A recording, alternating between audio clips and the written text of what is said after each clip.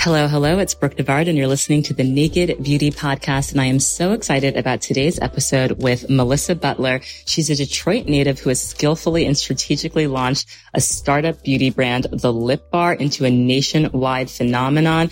Now, you have to know the Lip Bar is it is the highest selling Black-owned cosmetics brand at Target. She's got a huge display, and now she's also launched a Gen Z brand, and she's introducing skincare to the Lip Bar empire. Melissa is just so impressive. And it was really great talking to her about what it's been like being a Black woman and entrepreneur in this space, in this climate where a lot of Black-owned brands are being purchased, but also what is it like to create a brand where you see space in the market. She was not seeing that beauty was inclusive. She was not seeing that women with darker skin were encouraged to wear bold lip shades. And she said, I'm going to change that. I am going to leave my incredibly well-paying job and start this brand in my kitchen and raise money. And it's just really inspiring hearing how she was able to make the dream in her head become a reality. I know you guys are going to love hearing from her. One of my favorite quotes from Melissa is that everyone deserves to have representation, and without it, we're left seeking validation. So it was this belief that she thought, okay, I'm going to make this amazing vegan lipstick company. I'm going to start it from my kitchen. And I really think it's inspiring to hear how all of her hard work and passion and innovation and just focus on making her product accessible allowed her to be in the space that she is today, creating the products that she's creating today with the extremely, extremely engaged community and fans that she has for the Lip Bar. I think you guys are going to really love the conversation, and I was just honored to have her on the podcast and to share her story. So let's get into it. You'll know real when you get it. It will say eBay Authenticity Guarantee, and you'll feel it. Maybe it's a head-turning handbag, a watch that says it all, jewelry that makes you look like a gem, sneakers and streetwear so fresh every step feels fly. When it comes to style and luxury, eBay gets it. They're making sure the things that you love are checked by experts. Not just any experts, specialized experts. Real people who love this stuff with real hands-on authentication experience. So when you see that shiny blue check mark that says Authenticity Guarantee, shop with confidence. Every inch, stitch, sole, and logo is verified authentic through a detailed inspection. That's how you know eBay's got your back. Because when you finally step into those sneakers, put on that watch, get your real gold glow up, swing that handbag over your shoulder, or step out in that streetwear, you'll realize that feeling is unlike any other. With eBay Authenticity Guarantee, you can trust that feeling of real is always in reach. Ensure your next purchase is the real deal. Visit ebay.com for terms.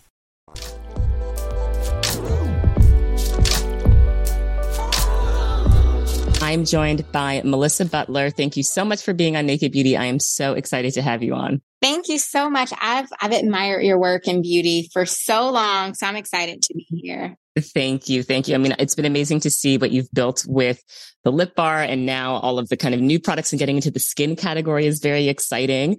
And I know you've also been working on skincare for a long time. And it takes a long time to develop something right. But I do want to get your thoughts on like so many people entering the skincare space and if that's frustrating, you know? It's not frustrating. It's kind of laughable, actually. So I think every sort of like personal care category is just so saturated. And it's because it has a super low barrier to enter the market. So anybody can sort of like pick a lab, slap their name on a product and like, it's like, hey, insert celebrity's name has a new line. Skincare is so hot right now because typically, like you mentioned, skincare takes a really long time to develop. And so a lot of people, even if you are sort of like going the private label route, it takes time. And so during COVID, a lot of people pivoted to skincare and away from makeup because like, you know, the reality is you weren't leaving your house. So you would like, you know, show up on your Zoom calls pantless and maybe slap on a lipstick, but everybody was paying more attention to their skincare. So I think it was expected for like lots of skincare to launch. But I also think that people just don't understand like how beauty works. And they think that just by having a product, it means that people are going to buy it. And, Brooke, I wish that were the truth. It takes a lot of legwork, a lot of formulation. And I feel like you were doing vegan formulations before that was even popular. But before we get into the incredible products and brands you have today, I want to hear about what your relationship was like with beauty when you were growing up. And I know that you grew up in Detroit, which has a very kind of unique music culture that I know about, and food culture, but I don't really know about the beauty culture of Detroit. Like, what was your relationship with beauty like growing up? Yeah. So Detroit is like, and a lot of people don't know this, but Detroit is the blackest city in America. We're like 77% Black. There are cities with more Black people in terms of like just the sheer amount of people, but percentage wise, this is the blackest city in the country, which means that I had the privilege to grow up understanding that like Black excellence was a norm. I had the privilege to see sort of like what Black excellence looks like alongside Black poverty. So I was never in that position where I thought the world's view of Black people was my view of Black people. I was able to create my own experiences. And that being said, Black people were free to do whatever they wanted to do as it relates to beauty. So Detroit used to be the hair capital. We actually did a campaign last year called the D-Girl Collection, where we pay homage to Black beauty in Detroit, where people had like crazy sculpture ponytails, or some people call it pin curl ponytails. We would wear like that really dark lip liner with the crazy glossy lip. Like everybody, I think in urban markets across the country grew up on sort of like that matte lip gloss. Oh yeah, the dark liner with the lip gloss over it. Yeah. So how did you feel when you saw them calling it brownie glazed lips from Hailey Bieber? It was just like another thing that it's like, oh, this is being co-opted, and people don't really understand the origins. So I thought it was interesting, but my favorite part of it was like watching all of like the Black influencers or the brown influencers sort of come back and say, I've been doing this since the 90s. Like, this is not new. But I grew up like most, girls who grew up in urban environments, going to the beauty supply, buying like that red, super shiny roll-on lip gloss. I remember I used to like try to do my own like fake nails. I was horrible at it. But my mom used to be a licensed cosmetologist. So I've always been close to the beauty industry, but I've never been close to makeup, because I certainly grew up where it was like, if you wore makeup, that meant you were fast. So I couldn't wear makeup as a kid. I could wear a lip gloss, and that was the extent of it. But when I was about 16 and I started wearing Black eyeliner, you couldn't tell me a thing. I thought that I was like grown and just pretty and sophisticated. So that was the extent of like my makeup as a kid, like super glossy lips, Black eyeliner. That's it. Not even any mascara, just eyeliner and lip gloss.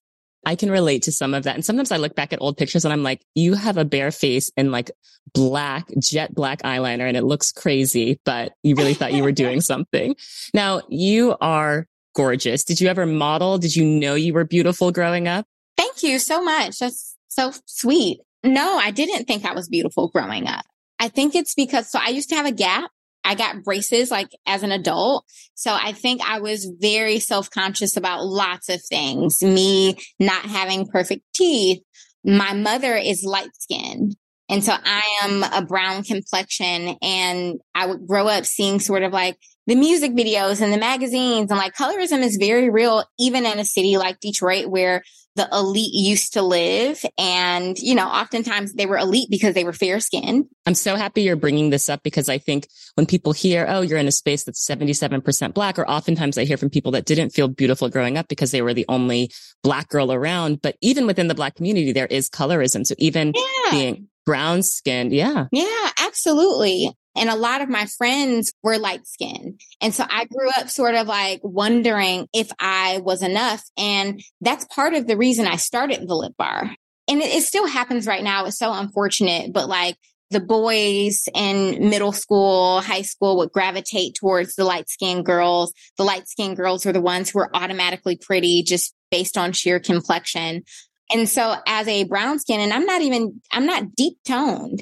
If I was feeling sort of this otherness within my beauty and my skin, like my friends or my family members who were deeper than me, like I always felt that for them. I feel like this. And sometimes, the boys would give me some play, but like, my cousins who were deeper tone, they would never get play. And that was hard. And then as I grew up, I realized like, oh, wait, this is systemic. These aren't necessarily these little boys' preferences. This is what they were conditioned to think was beautiful. And it was sort of like a light bulb went off. And I was like, oh, this is why representation matters. Absolutely. And now as a founder, you're able to cast the models that you use in your campaigns and on site and like represent so many different shades and make sure that there's a younger girl seeing the Lip Bar at, whether they're scrolling on Instagram and seeing a video that you guys are posting and seeing beautiful dark skinned women or beautiful women in all shades. Yeah, I'm really grateful because I think that the beauty industry has changed, not completely, but we've made large strides within the last 10 years. So I launched the Lip Bar in 2012, where nobody was talking about diversity and beauty. No one was talking about body positivity. It was very much so still that place where beauty was linear. And in some ways, we still struggle with that. But it's a very different story now. At least now brands are ashamed or, they try to hide. They try to hide the lack of diversity in their campaigns. But in 2010, 2011, when I first started thinking about the Lip Bar, that couldn't be further from the truth. And my goal was really just to like increase the beauty representation. And so from day one, our mantra and our motto was challenging the beauty standard.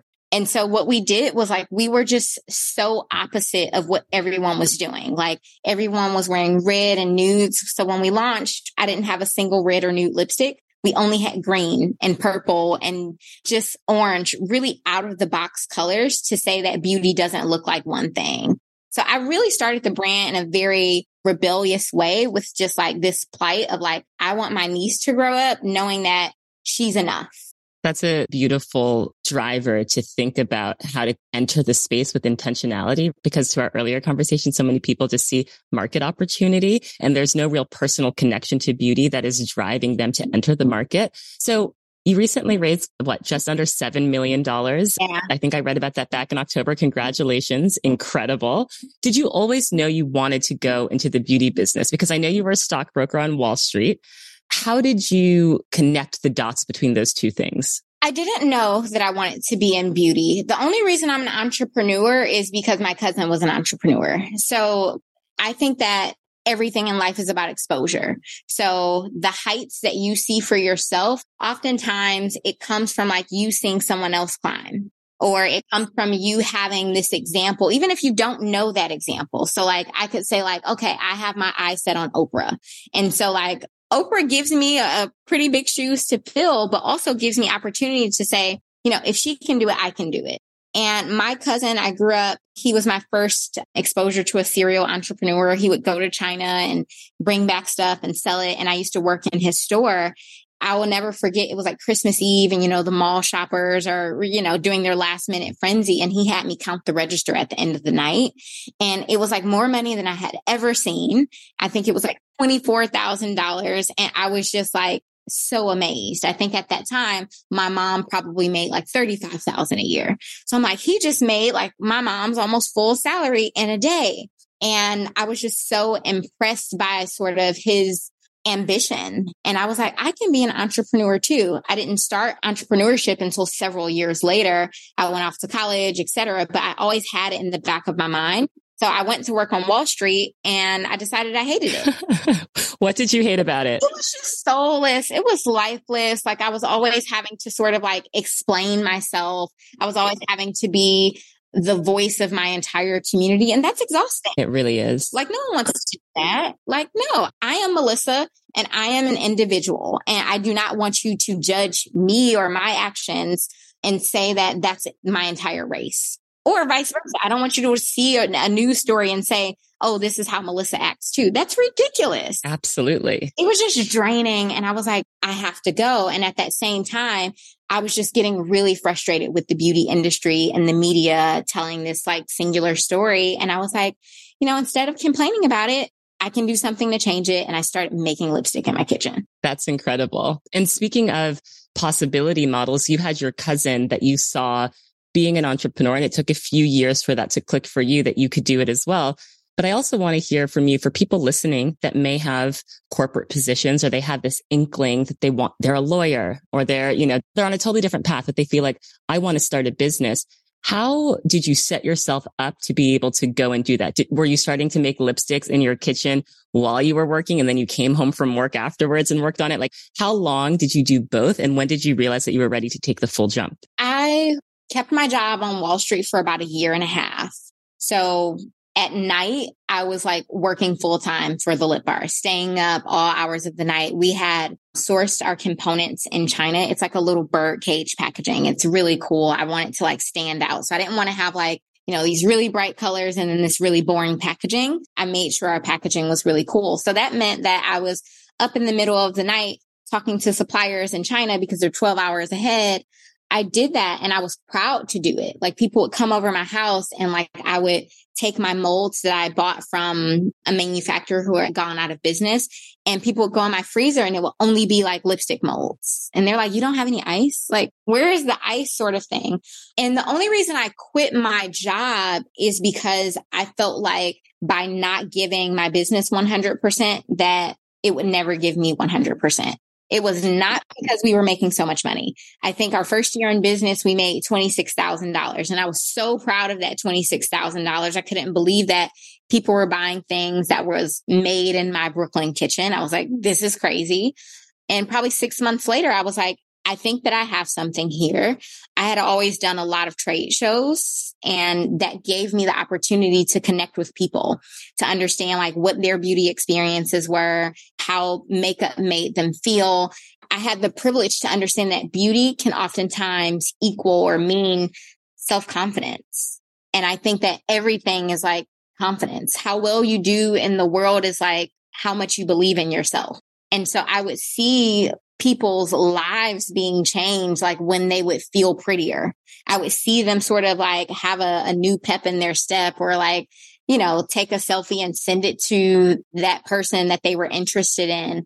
So that year and a half in Barclays, I tried to save up what I thought would be a year's worth of expenses.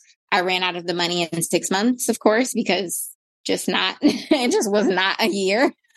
And then I struggled. I struggled for years. Like the Lip Bar didn't take off immediately. The company is 10 years old. And so if you are thinking about starting a business, if you have that fire in your belly, if this is something that you cannot stop thinking about, I would say don't ignore your intuition, but also be prepared for the journey. Don't think that it's going to automatically light fire, because sometimes it takes time. And oftentimes people don't give their dreams enough time to actually manifest. And so I gave myself several years. I didn't start taking a salary from the Lip Bar until probably year 6. Wow. Even after you had raised, money by that point, right? The business was profitable by year 6, right? So we didn't raise money until until year 6, actually. So that was the year that I gave myself a salary. Okay. Every dollar was reinvested into the business. And a lot of people told me that I should have stopped. A lot of people would have stopped, but I really felt like I had something special and that I just needed to get it out to people. So we have to just be honest about ourselves and like our willingness to fight for our dreams. Not everyone is meant to be an entrepreneur. And also not every business is meant to be a big business. Like everyone thinks that venture capital is sexy. And it's like fun. Like, somebody believed in me and they were willing to invest in my business. But not every business is investable, and not everyone needs to have this multi-million-dollar business or billion-dollar business. There's so much beauty and pride and community associated with being small. And I don't want us to lose that via the Instagram posts that tell you to do more. Yes. And there were, lots of people that believed in your business, but there were also investors who didn't believe in your business. Yeah. When people did not believe in the Lip Bar, what do you think it was that they were hesitant about? Do you think it was just not understanding the opportunity, not understanding, frankly, Black women? And how were you pitching Lip Bar at the very beginning? I think now I know the Lip Bar as obviously you've gone beyond lipstick and it's the 5-minute face and everything is formulated with vegan formulations. But what was the initial pitch, and what do you think it was that stopped people from investing? Our initial pitch was challenging the beauty standard and sort of like talking and speaking to the women who were on the fringes of traditional beauty standards. The reality is, and again, it's changing now, thankfully, but in 2012, when we launched, the beauty standard was that you had to be fair skinned, you had to be thin, and you needed to have curly hair, if not straight hair. And that was true for Black women as well. And so everyone was sort of following the Kim Kardashian model. And literally, if I ever meet her, I'm going to thank her because she's a part of the reason that I started the business, because I was so frustrated that everybody was trying to look like Kim Kardashian. And I was like, she doesn't even look like this, all the stories that you've heard and people have said over the years. But everyone was sort of like, this is the beauty standard that I need to abide by. That was our pitch, and nobody cared. Not a single person cared. And they were like, beautiful is beautiful. So I realized over time that my pitch needed more data. So there were things that were absolutely wrong with my pitch, 100%. But also I wasn't speaking to the right audience. And that's true for business as well. So whether you're trying to get investment or you're trying to get a customer, you have to make sure that your message isn't falling on deaf ears. If this isn't the consumer for you, they're never going to buy the product. So it doesn't matter if this isn't the investor for you, they're never going to invest in the business. And so we have to be very clear about the audience that we're serving. Who are we talking to and with what message? How do we make sure that whatever we're communicating is actually relevant to that end user? We sort of get caught up in thinking that everyone has to like what we do. And it's just simply not true. It's okay. You can't do something for everyone. So even in my brands, I've had to make a tough decision to say, okay, who are we speaking to? Like, other people can buy and we can produce products, but like, who are we actually serving here? Yes. And to your point about if an investor is not going to get it, they're never going to get it, no matter what the wording is, no matter what the data is. Now, do you think that this is why so many Black women are overlooked in investing, because there aren't enough Black people, frankly, that understand the audience, that are in a power to say, yes, we want to invest in this brand? Yeah, absolutely. And even to take it a step further, there are always these conversations around like Black founders selling their businesses. Oh, yes, of course. Miele with P&G, which just happened. Yeah, it's like, okay, well, people are like, well, why couldn't it remain Black owned? Well, who can they sell to? There aren't any Black conglomerates. There aren't a lot of like Black private equity funds that have the cash to actually buy. And Black founders absolutely deserve to exit. So it's a conversation that I don't think we have enough, but like, you have to know who your audience is, and you have to know like what's going to move them, frankly. Absolutely.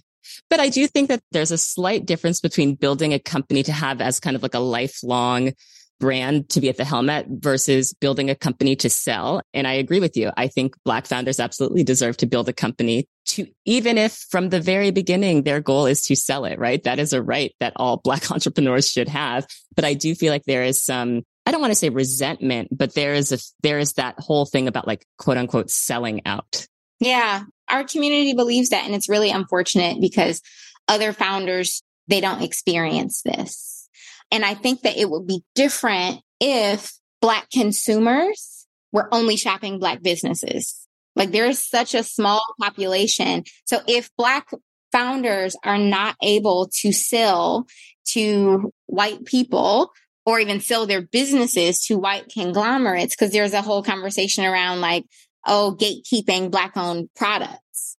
So where do you fall on that? And to give listeners a little bit of additional context, the Mielle Rosemary drops that you can put in your scalp, a great hair treatment, scalp treatment. A lot of people have found that their hair has grown really well, became very popular on TikTok. A blonde, young, blue-eyed woman, Alex Earl is her name, started talking about them. Then a lot of other white women started using them. Then they became sold out. And then coincidentally, maybe like 2 or 3 days later, the P&G announcement came out, which was just like an interesting tornado of events all happening together. I was interviewed by The Cut about it, and the journalist who was doing the story asked me, how do you feel about white people using products that are for Black and brown people? And I said, one, great. Like, we want Black founders to be wealthy. We want people to buy their products. But two, the reason why people are upset about it is because one, we have so few things that are created just for us, right? When you go to our hair aisle versus the other hair aisles, we don't have as much. So when you have people that have millions of other options coming into our space and then it's sold out or the price increases, that's frustrating. And then two, the very real thing that has happened several times before where the formulation changes to fit a wider demographic. So just the background. And now I want to hear what you have to say about it. I think that gatekeeping and generational wealth, building generational wealth, which we all say that we want for ourselves and for, our counterparts, I don't think that they're in alignment, because if Black consumers were only buying Black owned products, I think that would be a different story, because Black people are the largest purchasers of beauty. It's a fact. McKinsey has done lots of studies. We're outpacing our counterparts, 8 to 10 times on any given year. But that being said, very few of those dollars are actually going to Black owned businesses. So the Lip Bar, we are now officially, as of like a couple of days ago, we are the largest Black owned makeup company in Target. Wow. Let's go. That's incredible. Thank you. It's really fantastic. And I feel so honored. And it only happened because my community has always supported me. Like the Lip Bars community is so strong. And I love y'all. If y'all are listening, appreciate y'all. But the reality is we own so little of the market share, because when you look at the multicultural dollars, especially in mass market, 80% of them are going to Milani and another 10% are going to various brands. So few are actually going to the Black owned brands. So few are going to the Lip Bars and the Beauty Bakeries and the Minteds, we're all sort of side by side in Target, but it's not like people are only shopping us. And so I think that we have to learn to give each other more grace. And so we are going to open our wallets to a wide variety of brands. I think that the Black owned businesses who are also trying to build wealth to scale, because the reality is we hire people who look like us. We give back and we pour into our community. So if we are not going to be wholly supported by our communities, I think we have to allow some grace to allow other people to also support so that we can actually scale our businesses. I totally agree with you. It's a hard conversation and people don't want to hear it. And I'm sure people will be angry with me for it, but to be honest. Yeah, I think it makes a lot of sense. And I think as long as you acknowledge the reason why people get frustrated when people from other races dip into our products, I think that it comes from a very real place of feeling like the marketing's going to change, the formulation's going to change. I mean, we all remember what happened with Shea Moisture back in, was it 2016? When so many Black women had been using the products for so long, women with type 4 hair, and then they had their first big ad campaign and you saw like a redhead and like a white woman with like loose curls. And it was talking about stop hair hate. And all the customers were like, I've been using this product. Yeah, like, what are you talking about? Yeah. Like what is this? What is this Shea Moisture? So I understand where it comes from, but yes, I completely agree with you. We need to be open. Now, do you go out of your way to shop Black owned as much as you can? It's something that, and I'm saying let me speak for myself. It's something that I want to be more conscious of. I think clothes and beauty products, yes, but even like picking our general contractors for this renovation project we're doing, I was like, I would like to work with a Black or brown person. Even our interior designer, I was like, I would like to work with a Black or brown person. Is it something that you're conscious of throughout a lot of your purchase decisions? I try really hard, honestly. So same thing. My contractors, my team is like 80% Black and my team is all women, for instance. So, if I'm at the farmer's market, the farmers that I'm picking up from or the clothes that I'm shopping, I'm actually trying to not shop because of this construction that I'm doing right now. It's so real. I think that there are industries where it's so much easier to shop Black owned. Yes, that's true. Beauty is so easy. Like there's no reason that I shouldn't be able to find an alternative from a Black or brown founder. I think especially within like makeup or hair care, it gets a little different when it comes to like personal care. So I try really, really hard, but because of the opportunity, it's not always convenient if we're going to be honest. So it's like, okay, well, am I going to not go to this store, which is closer to go to this store? It depends on the day. Do I have the extra time to go to that other Target that carries the Black owned brand? Hopefully, but maybe not. Yeah. I try to be really conscious about it because again, I know that the only reason that we're successful is because people have selectively chosen me. Yes. And that's beautiful to have that support. I do want to get into your incredible products. Now, soft glam is everywhere right now. And you know, it's so funny to me about soft glam. I've always been doing soft glam because I don't have makeup skills. I could never do the cut crease. I could never do the heavy contour. So I'm like, yes, soft glam. I love that this is now a trend.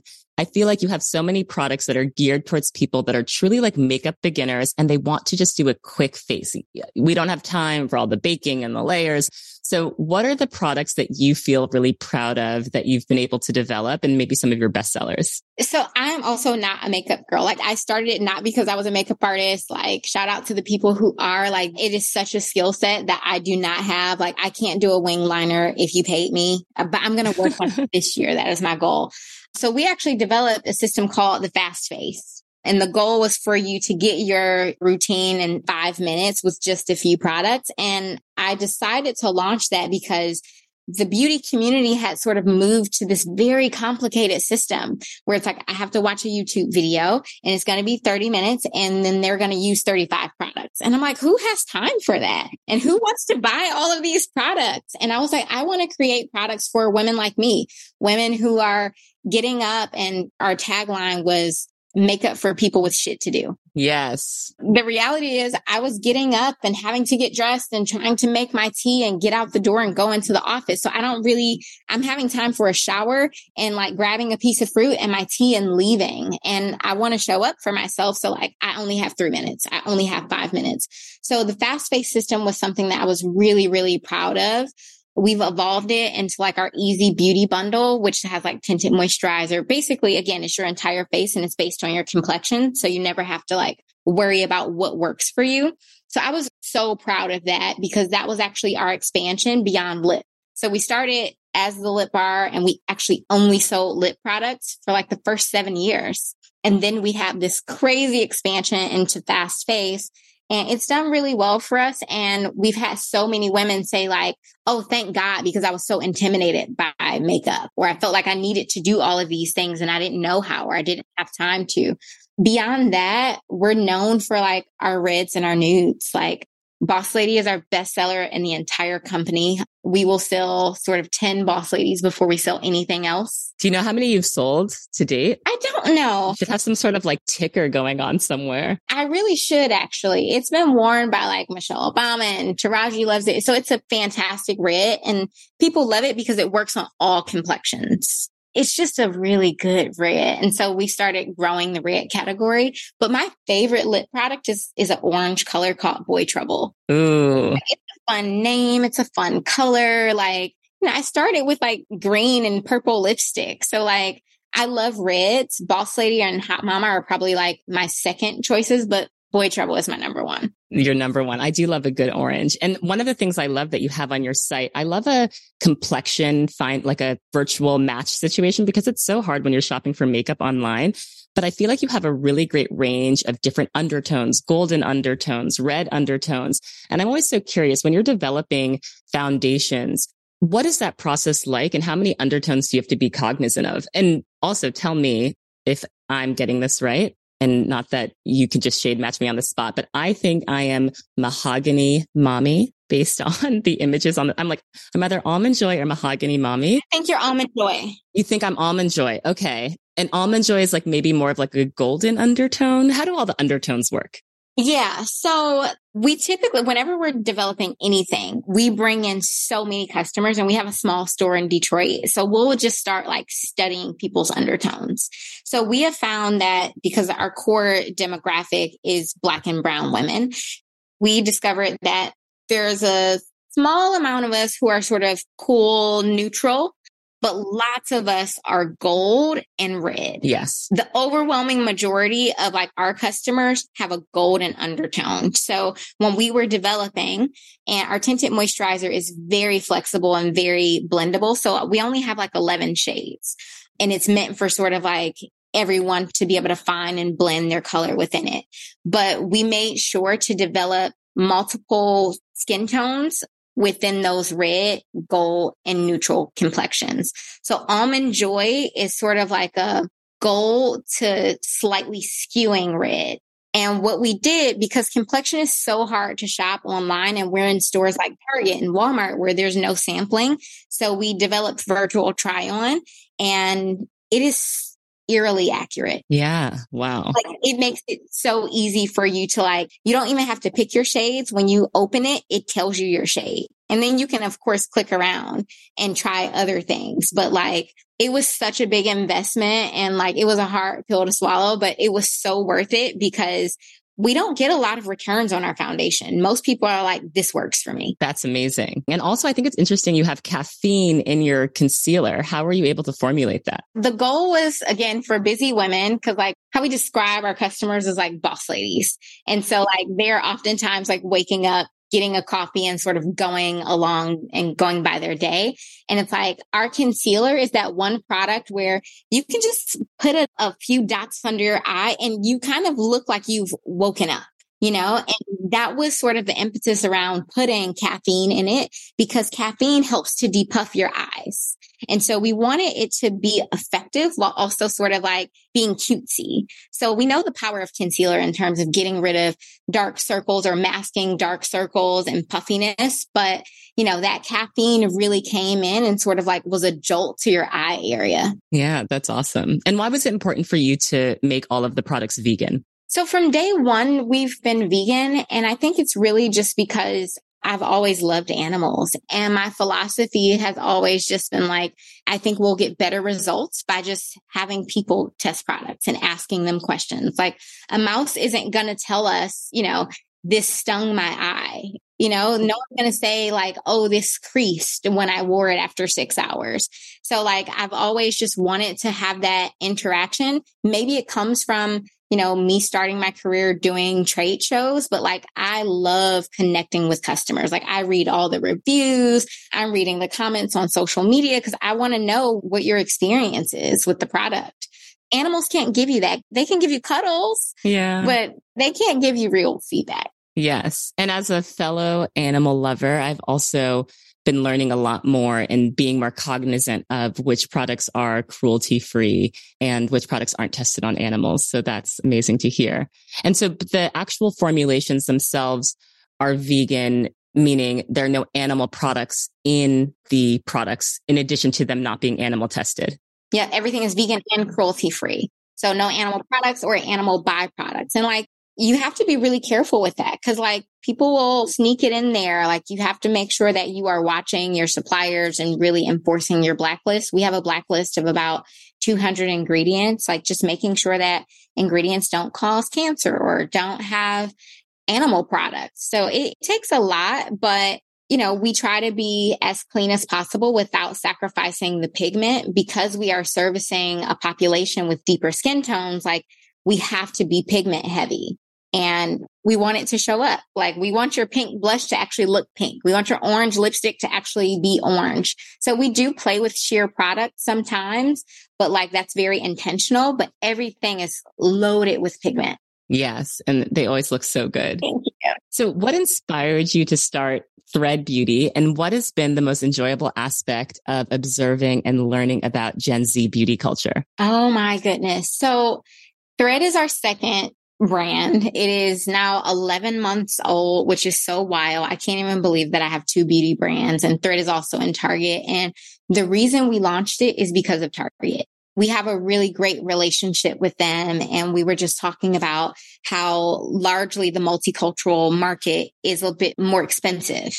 So in masstige, which is stores like Target and like price points like $15, most of like the smaller brands are more expensive, like almost getting towards premium. We realized that there was a big opportunity in creating something that was affordable. And just looking at Gen Z, like I admire them so much. Like they're just such badass. Like they're so free. They're just like, I can do and be whoever I want. So I love that they're not in the confines. And it reminds me of like how I started the Lip Bar with those bright and bold, crazy colors. I think that if we want to see any sort of change in our world, we have to listen to young people and we have to like create frameworks for them to be successful. So launching Thread was really me honoring them, frankly, and me letting them know that I see them and I want to support them in any way possible. So Everything at Thread is $8 because, Gen Z, they're younger. Disposable income is lower. So I wanted, number one, it to be affordable. I also wanted it to be, high quality. I wanted it to be a very free flowing product. So everything is sort of multi-use, multi-purpose. So I love it. I love everything about Thread. I think it's very cool. We have a lot of men who make up. We have sort of the girl next door. We have the girl who never sees themselves in beauty. And so when you look at our Target display, because it's exclusive to Target, it doesn't look like any other brand. There are very few brands that have like men with makeup in a commercial space. And I want it to like show up and have a brand that is just as fluid as they are.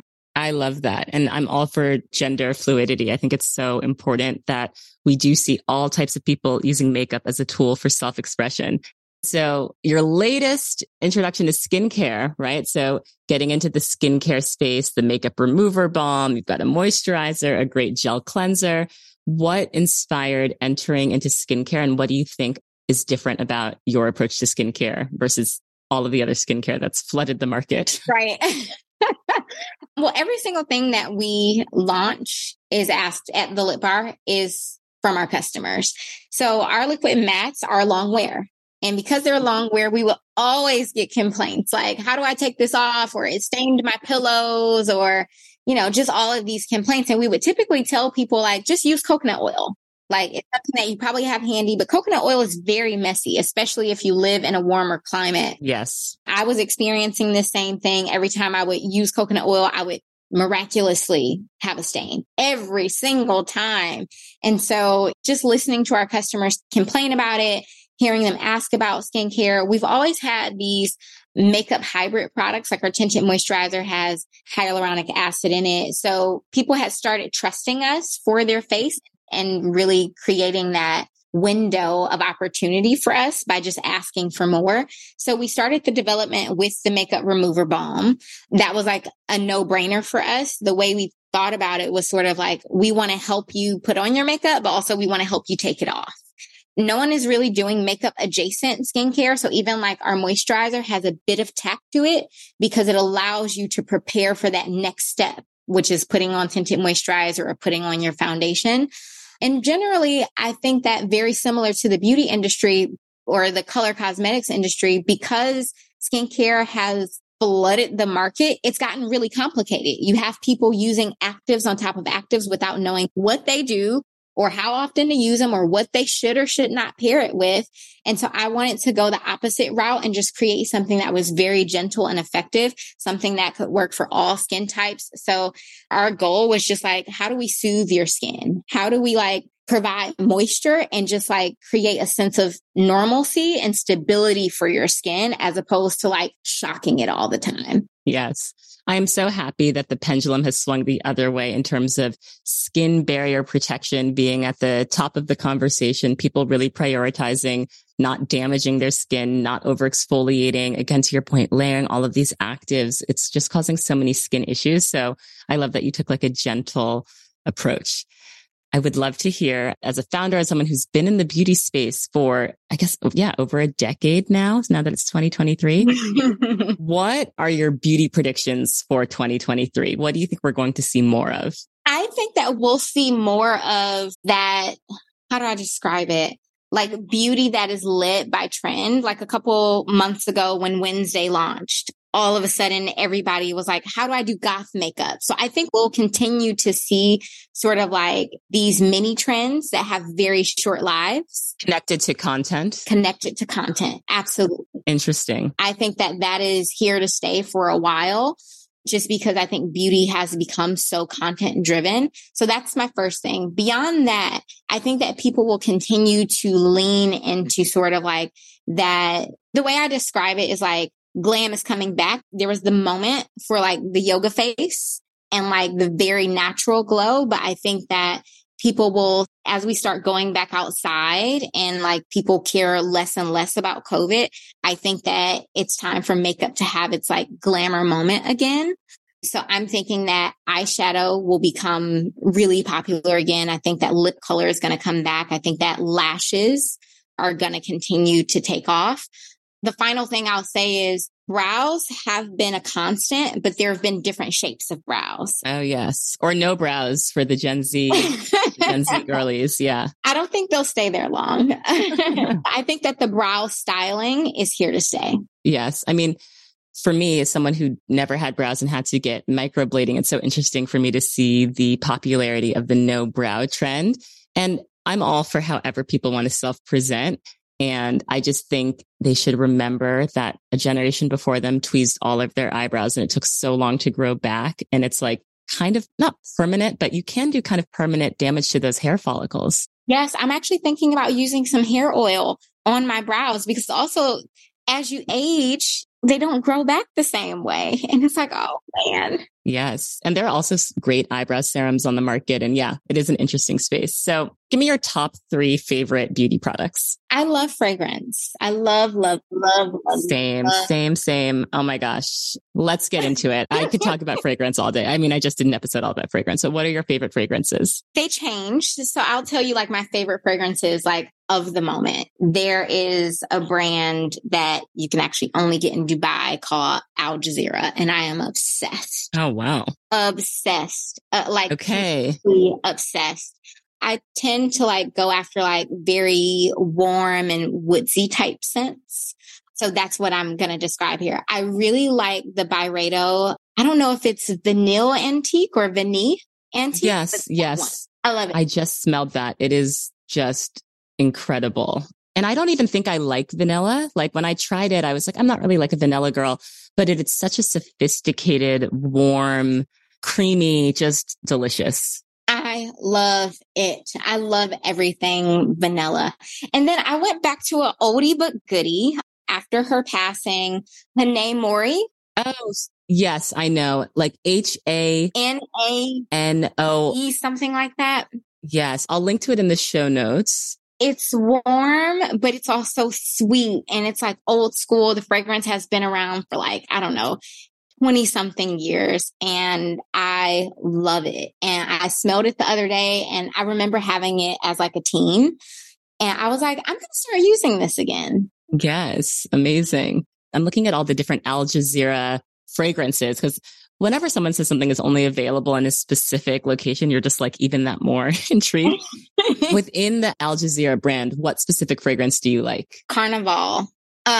Carnival. Okay. The bottles are beautiful in glass. Oh my gosh. I'm looking at this bottle. It is an art piece. They are. And my boyfriend is going to be so mad that I said this out loud because it's like his little haven. He loves fragrance, but all of their bottles are so intricate and just, oh my gosh. They're all and this is perfumes. So they just last on your skin. Yes. And I'm looking at the notes, white floral, fruity, woody, sweet. There's tuberose, patchouli, top notes of pear and raspberry. This sounds gorgeous. And it seems like it lasts. I'm seeing very high ratings on the projection and the length of time it lasts. Okay. Yep. If I ever find myself unfortunately I wasn't invited to the Beyonce concert. My invitation must have been lost in the mail. But if I ever make it to Dubai, I will definitely check out this brand. Yes.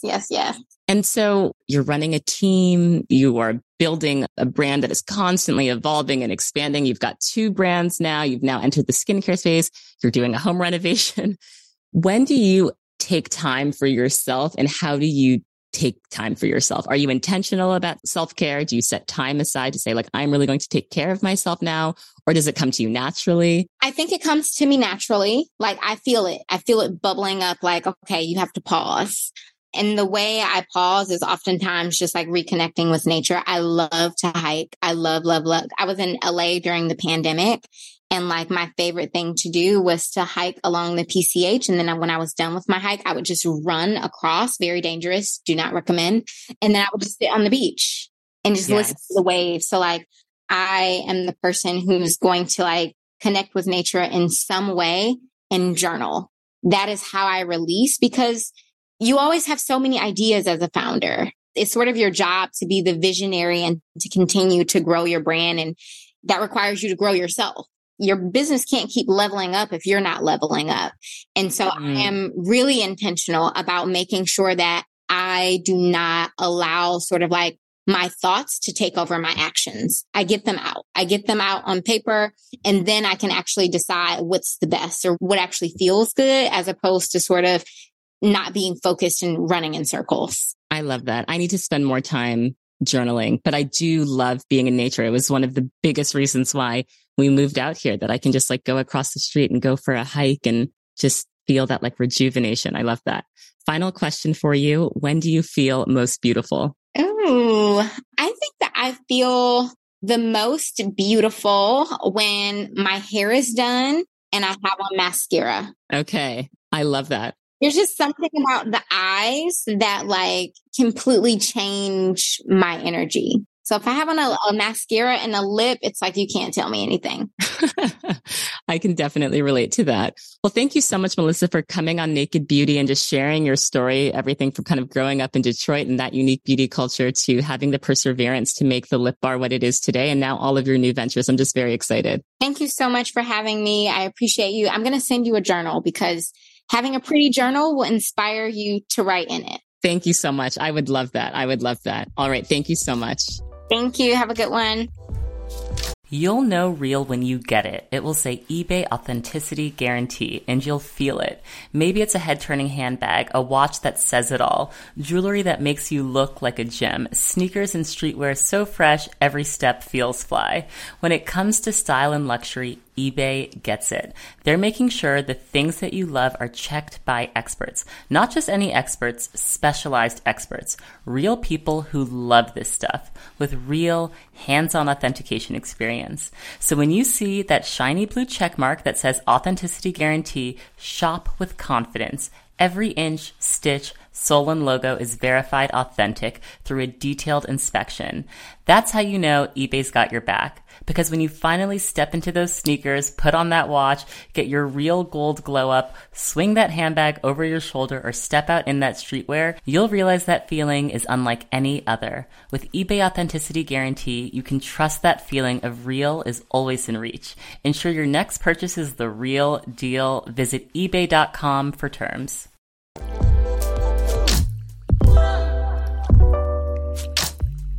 All right. So that was my conversation with Melissa. She is just so knowledgeable, but also just down to earth. And again, that reminder that with hard work and passion, you really can accomplish anything that you set your mind to. So I'm really grateful for her for coming on and sharing her story. And I will be back next week with a new episode.